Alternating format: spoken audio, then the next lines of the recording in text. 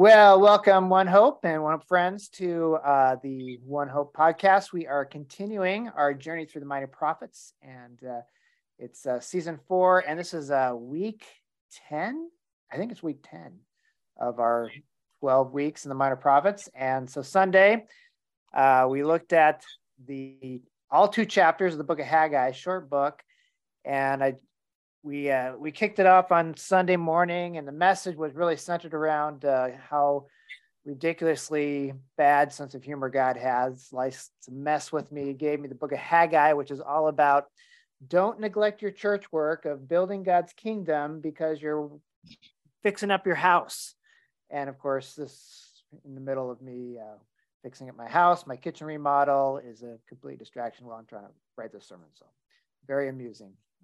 Of that. To be fair, your temple's not been completely destroyed by a foreign terrible empire and needs to be rebuilt. So not yet, but maybe that's coming because I'm neglecting my church work for paneling my house apparently. So no, we actually saw how that is not about fixing up your house, but it's really a book about priorities, what your priority should be, really putting the Lord first, put kingdom things first. And so the readings that I kind of picked for the week kind of centered around that a little bit. How do you evaluate what your priorities should be? How do you evaluate, it's, seeking first the kingdom was one of the passages we looked at. Another passage was Mary and Martha, Mary picked the better thing, sing at the feet of Jesus. Another one was Paul, all of the things that he thought had given him a lot of status in his life counts nothing compared to knowing Christ, and so passages such as that. So I should introduce who's on this podcast today. And full disclosure, we are actually recording this on a Wednesday night for our Saturday podcast because some of us are going to be gone at a leadership retreat this weekend, and so just to facilitate that, but it's myself, Peter Chernus, and James Wilborn is with us, and Hannah Chernus, my daughter, who walked in after just finishing a 12-hour shift and has not had dinner yet, and said, "Hannah, jump on the podcast. Let's talk Haggai." And she said, "Yes, Father, dearest. It would be my joy to do so. I live to please you." So Hannah knows where her priorities. What'd you Hannah's say? modeling the priorities. Yes. Yeah, you were modeling the priority. So, and Hannah, you were even working on Sunday, right? Yeah. So I didn't even see the message. You haven't heard the message. You haven't. I sprung this on you without having read all the readings. So, but I just gave you a summary there of the message, and I know all our One Hope people are saying, "Why couldn't you just said that instead of giving a 25 message?" But okay. What I do. So any thoughts that just kind of jump out for you, just either from the message or my description of the message there, and or just from the readings? So I'll go first with when I did listen to the message, and as I was listening to you kind of intro in there, I felt like that you're treading into that sort of temptation / sin area that is so prevalent and dangerous that I almost didn't want to have to grapple with it. It's like, and that's the whole subject of distraction from what God needs from us. Mm-hmm. I feel like when it comes to things like idolatry worship and, sacrificing stuff wrong and eating, all the stuff that's kind of laid out, as I kind of got that down. I don't think I'm an idolater. I do worship God.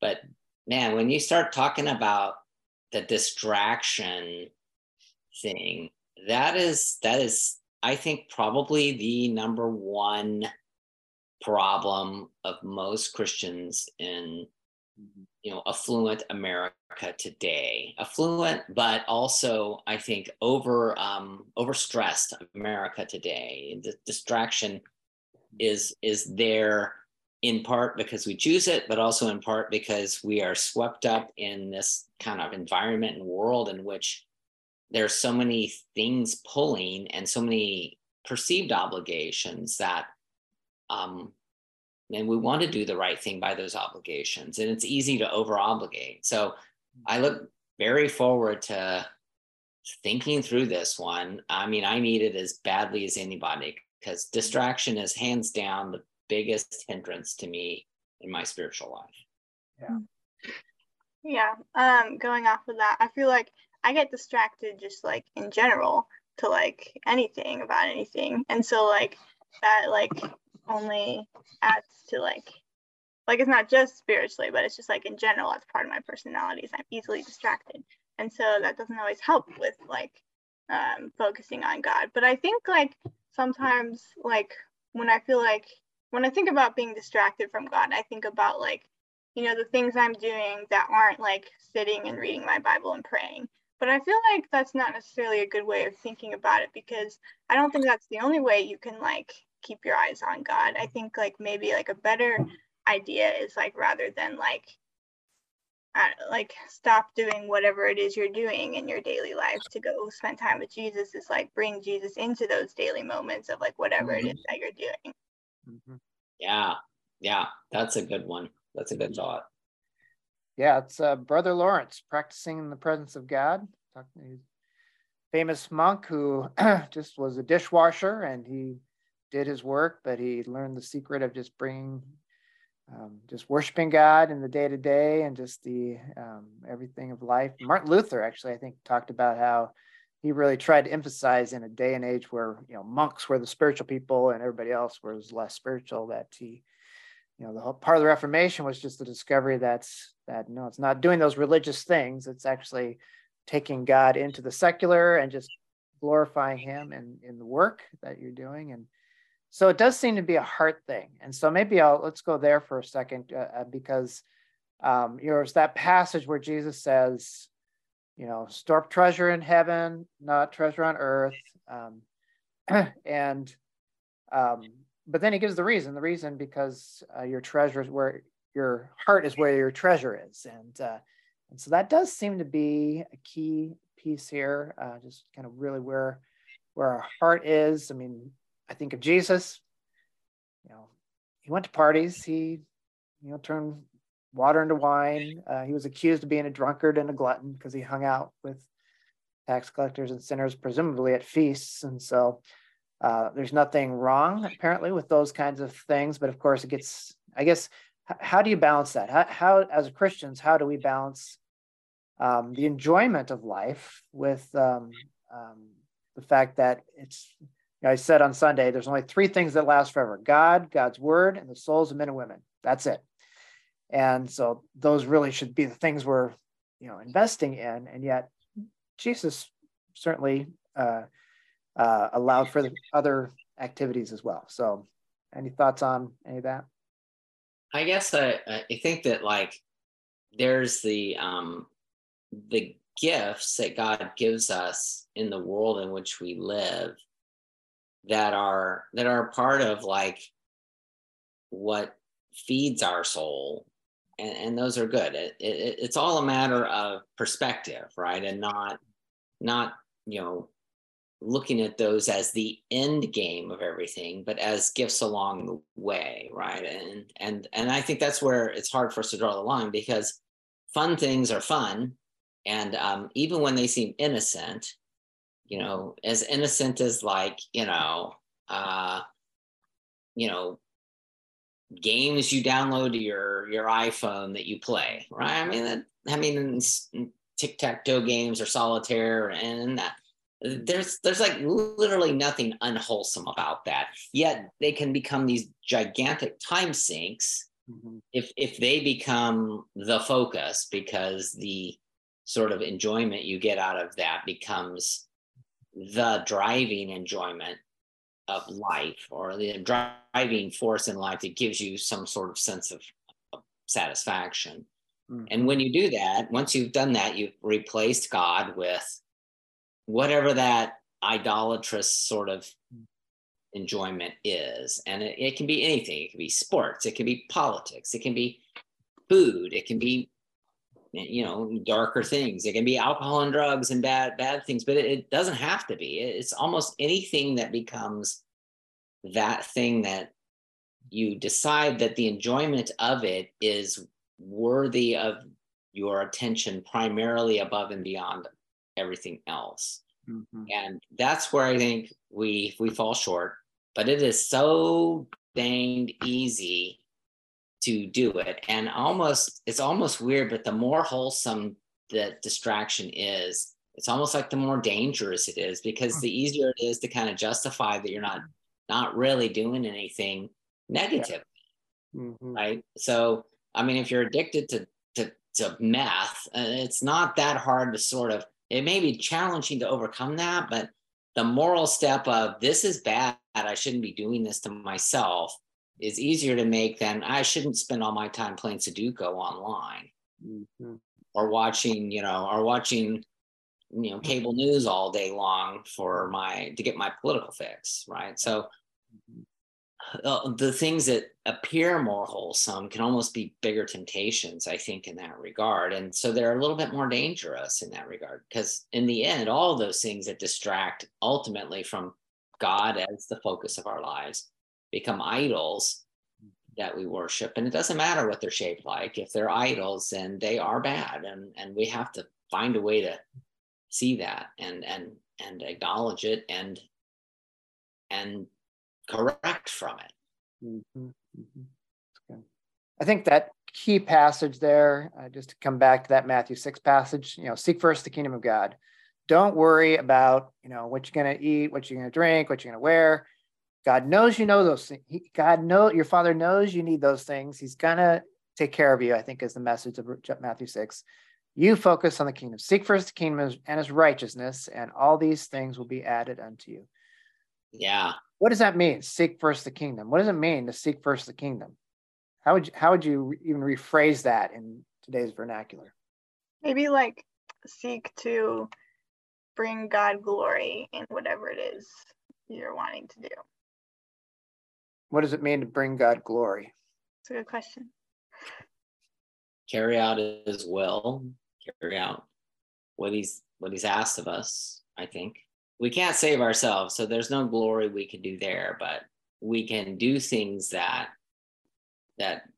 make others who are somehow in darkness or somehow opposed to God turn from that in some way, shape, or form. We can be used as those vessels to do that. And if there's any way we can contribute to bringing glory to God, I think that's the way we do it. That's good. Kind of related question. So that passage, seek first the kingdom of God and his righteousness, and all these things will be added unto you. There's almost a sense of seek first the kingdom and God's going to take care of you. And that was kind of in Haggai too. There's kind of this allusion to God saying, you want to know why things are going so tough and your purse is running out of money and crops are failing. And, basically because you're not finishing the house of the Lord. If you would just do that, the implication really seems to be, God would bless you, take care of you. And he actually says that more explicitly in chapter 2. But that almost feels like, part of me feels like, okay, you're just doing this to get blessed. I don't think that's, maybe it is. Maybe that is, God wants you to have that motivation. And yet,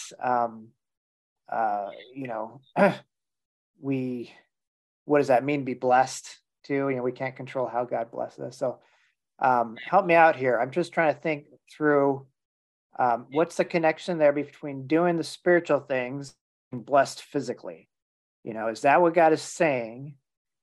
Is it a conditional thing? What's the message there? Yeah, that's a good one. I thought the same thing too. And I think our temptation as sinful people is to go, well, God's just saying, do it my way or else, you won't get your stuff.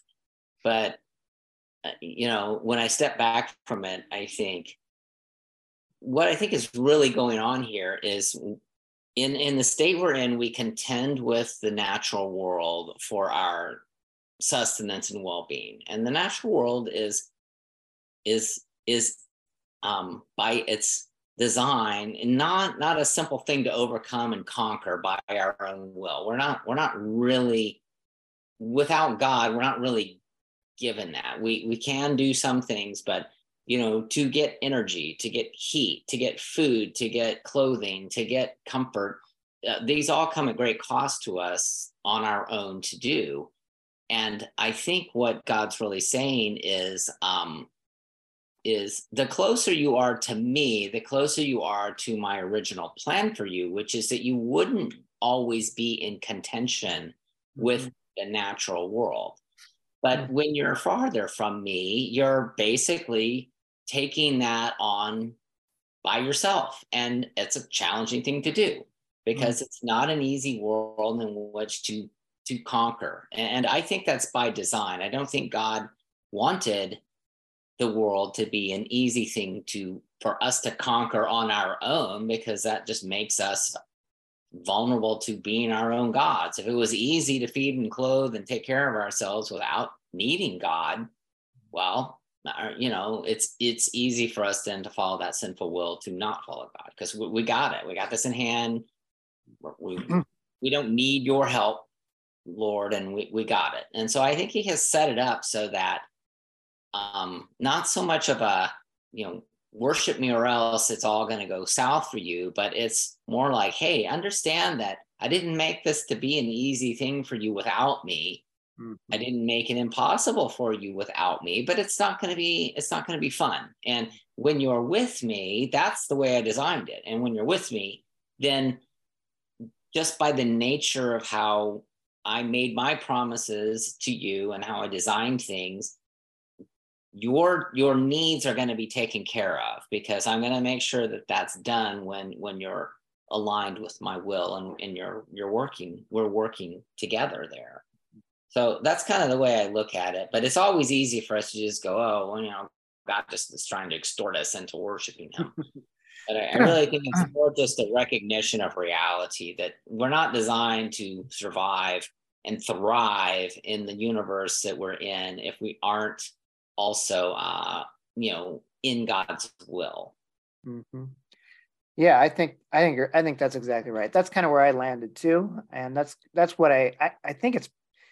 I think it really does come out in Haggai. I think it really is that's kind of the sense of just that what kind of the verbiage even that God uses there in Haggai chapter 1 of and then it's almost like Jesus just read Haggai chapter 1 when he says, seek first the kingdom of God and all these things will be added unto you. Just again, that it's, I don't want to say it's directly cause and effect, but I think it really ties in with what you just said, James, that God, it's part of seeking the kingdom is, getting further aligned with how God created us to be and being reflections of his glory, whatever that is, of who he is, his character, his person, and yeah, then it there isn't that friction. That's we're going against this, going against the grain, so to speak. So. Is that something that that it's okay to test God in? Because I know that, like, the Bible says, like, you shall not test the Lord your God. But, in other places, like, regarding money, God's like, test me in this. Like, if you tithe or whatever, like, I'll bless you. And so is this something which I quoted on Sunday, and you didn't even hear the message. So well done, daughter of mine. Holy Spirit. Yes. Yeah, that's a good one. The whole testing thing is a good question, because in some cases he does say, test me on this. And in other places it's like, well, don't test the Lord your God. And yeah, I think it's a little bit of like God saying, hey, I've made a promise to you, test that promise and I will come true, versus, us pushing God's boundaries to say, well, I'm just gonna demand you do something because I think it's a little bit of that, but no, I think that's an interesting point. I feel like that's maybe what is testing God's promises. Say that again, Hannah. Yeah, I feel like that could be a definition of faith, testing God's promises. Yeah. Well, I think of Gideon. He kind of tested God with the fleece thing, and he did it twice, and maybe God would have preferred that he just believed without having to do that, but There's no indication that God scolded him for doing that. I think he does recognize that we need something to hang our faith on to a degree, and even Thomas said, "I'm not going to believe unless I can put my fingers in your hands and side," and God, I guess Jesus did kind of lovingly chided him a little bit for that, but he gave him what he needed. He gave him the proof that he needed, and he commissioned that young man to India, and he used him mightily. It is a good, interesting question about the testing. Yeah, I like what you said, Hannah, there, because I think it is part of faith is testing the promises. If you don't care about the promises, if I'm not going to test the promises, do you really believe the promises? You can say you believe them, but sometimes if you don't test it, do you really believe the chair is going to hold you up? Well, test it by sitting in it. You're exercising faith. Yeah, we've talked about how that there's difference between faith and belief is, at least this is kind of a thing I picked up from this, is that faith has a little bit of skin in the game, with whatever acts you take. Belief is well, I can believe that, this or that is true, but if I'm not risking anything on that belief, it doesn't cost me anything. But faith, like when Abraham has faith in God to go to Ur, it's not just oh, well, I believe theoretically that the Lord is speaking to me and this is what he wants. He picks up and goes. He risks something fairly substantial. And that's that ability, that willingness to risk things for what you believe in, that you believe God is guiding you, I think is kind of a key point. But I also wanted to go back to the things in Haggai where God is saying well, this is why, your olive trees aren't blooming or whatever.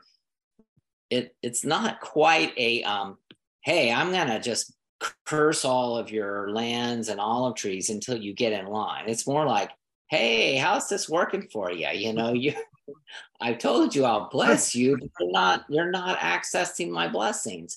And how's it working out? It's not so great. You should access my blessings that I've promised to you, but the promise does involve some give and take, right? It's not just I promise this to you, period, no matter how bad you behave. There's a covenant. And if you're not going to honor that, well, the blessings don't come to you. And so that's what I think is kind of going on there in Haggai, is it's less extortion and more just a bit of logical correction. You're not in the covenant and you're doing your own thing. And so how's that going for you? It doesn't look good from my point of view, and it could be better. And all I would suggest is that maybe you honor the covenant and see if you don't get blessed, because I've told you I would bless that. Yeah. And so. Yeah, that's good. Yeah. Well said. So it's a little bit of a test, but it's also a little bit of a stick and carrot, or even just a lot of carrot. Look, I told you I was going to bless you with this. Why don't you just give that a try and see how that is? Yeah. It's reminded me of something else I did write down my notes as I was kind of thinking through the topic for tonight and this weekend. And because, it's getting back to the whole spiritual versus physical thing, we seek first the kingdom, spiritual is good. And you could fall into this trap of spiritual good, physical bad. And there's been heretical beliefs around that. Some of the ancient heresies believe that matter is evil and spirit is good. So you can do whatever you want in the physical because it doesn't matter, And Christianity is different. Judaism is different. It really affirms matter. Matter's good. God made matter. It's C.S. Lewis in Mere Christianity talks about how God made matter. He puts the new life into us through things like bread and wine and waters of baptism, and I think his point is that God made matter. He likes it. So there's that, and I guess where I'm going with that is that the idea of seeking first the kingdom is, we can over spiritualize that, and maybe we've already talked about this a little bit, but just the fact that, I think when you said the carrot, James, that there's all these places where Jesus calls us to deny ourselves, take up a cross and follow him, these really hard things to do, but but he gives the carrot, and great will be your reward in heaven. He makes this appeal to desire for our amazing blessing. It's and so apparently there's nothing wrong with the carrot idea, because God uses the carrot. But I remember as a young man in college wrestling with that. I felt like I can't be doing things because I want to get something from God. It should just be for his sake. And I think that's probably true, but there are these scriptures that really do, over and over again, God makes the appeal, Jesus makes the appeal to desire. Any thoughts on that? Is that, do you wrestle with that? Is that, am I misreading that? Or? Well, you have the passage about, I think it was in Haggai that we just read, unless I'm getting my weeks mixed up, of this as desire of nations, right? Mm-hmm. There's something to desire there. And so, I mean, I know what you're saying. It's like, if I'm worshiping God because I don't want to go to hell, am I just being selfish?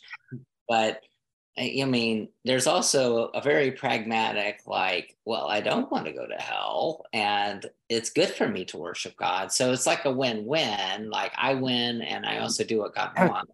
Yeah.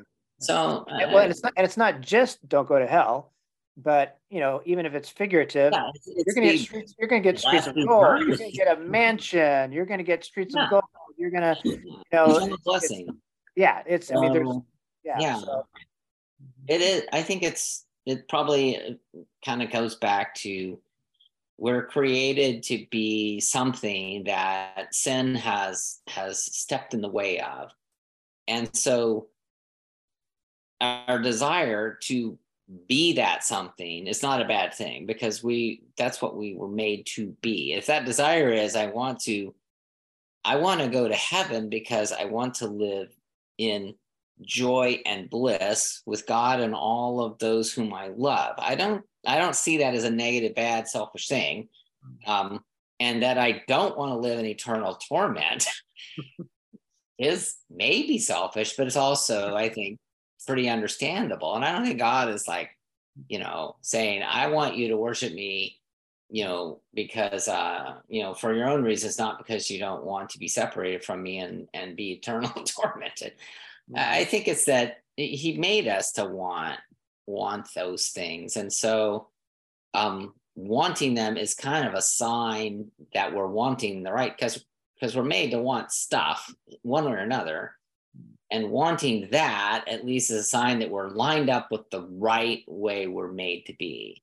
I think we can't in good conscience say we aren't designed to want something. It seems like it's just a fundamental part of human nature to want something. So what is it that we want?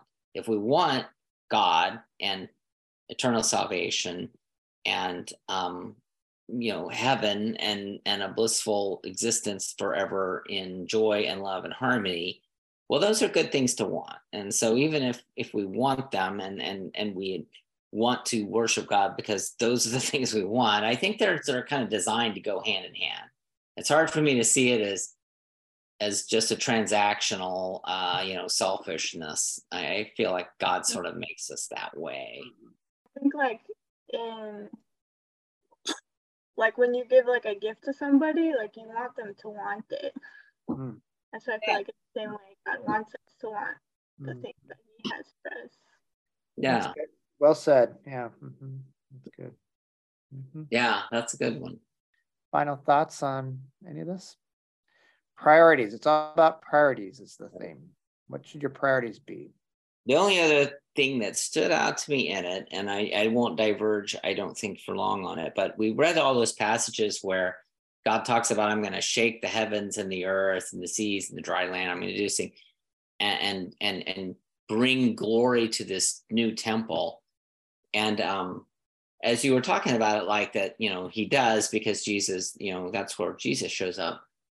But the first thing that came to my mind, which is very nerdy, is those verses stand out because they're part of Handel's Messiah, right? There's a pretty famous part of Handel's Messiah. James, I just listened to Handel's Messiah twice. Yeah. The entire thing in the last 24 hours, and I have not listened to Handel's Messiah probably in over a year. So yeah, so maybe it's a thing, but that verse where the bass starts singing, "I will shake," it's just this like thing, and but I feel like that the verses in the Messiah were almost all of them picked because they're messianic prophecies, and my first thought went to that it isn't just the physical temple they're rebuilding that God's glorifying, but that Jesus himself is like that greater temple that's coming, right? Where he says, destroy this temple, I'll raise it up in 3 days. So I was going to throw that out there. It's like, is there some of that too in those passages of, hey, you think that old temple was great, but the new temple I'm doing is far better. Not only because Jesus will physically visit that physical temple, but because Jesus himself is that greater temple that I'm raising up. So yeah. Messianic promise there, I think, a little bit in those passages. Yep, absolutely. He is the temple. Yeah. Tear down this temple, and in 3 days I'll rebuild it. Yeah. So good place to end on the death and resurrection of Jesus. So anyone out there that hasn't listened to that, go listen to the Messiah and that shake, I will shake the heavens and the earth by the bass guy. It's always an epic part of it. And then after you are done listening to Handel's Messiah, go out to Amazon Music and download Peter Chernis' acoustic version of the Messiah called My Messiah, in which, brilliant, this was really a stroke of genius of him. It's acoustic guitar the whole way, original tunes. The exact words of Handel's Messiah is in the entire thing. It's all the King James Version. Nothing has been changed. Couple words here and there added. That's it, just to help the transition. So you really Chernis cover of Handel's Messiah. What's that? The world famous Chernis cover. Yes. Yeah, the 90-minute Chernis cover of Handel's Messiah. It's a long piece. You gotta really be devoted. Handle it. What'd you say, Anna? Can you handle it? Oh. Maybe you could say you handle on. You've had a 12-hour shift. That's very clear right now. Yeah. All right, let's pray. Lord Jesus, thank you so much that you are the temple and you came down and you have shaken things up, but in a good way, and you shake and tear down so you can rebuild and you can pour into us, make us into the building blocks of that new temple, living stones we each are, built with Christ Jesus as the cornerstone. And so continue to do that work, Lord Jesus. And dare I say, even now, as we get closer to Christmas season, I know we've been talking about Christmas because we're not Thanksgiving yet, but what a great time to just begin to think in terms of the coming of Jesus into our world, the rescue mission. Thank you, Lord, for what you've done for us, and continue to build that temple and help us not to get distracted by our kitchen remodels. In Jesus' name we pray, amen. Amen.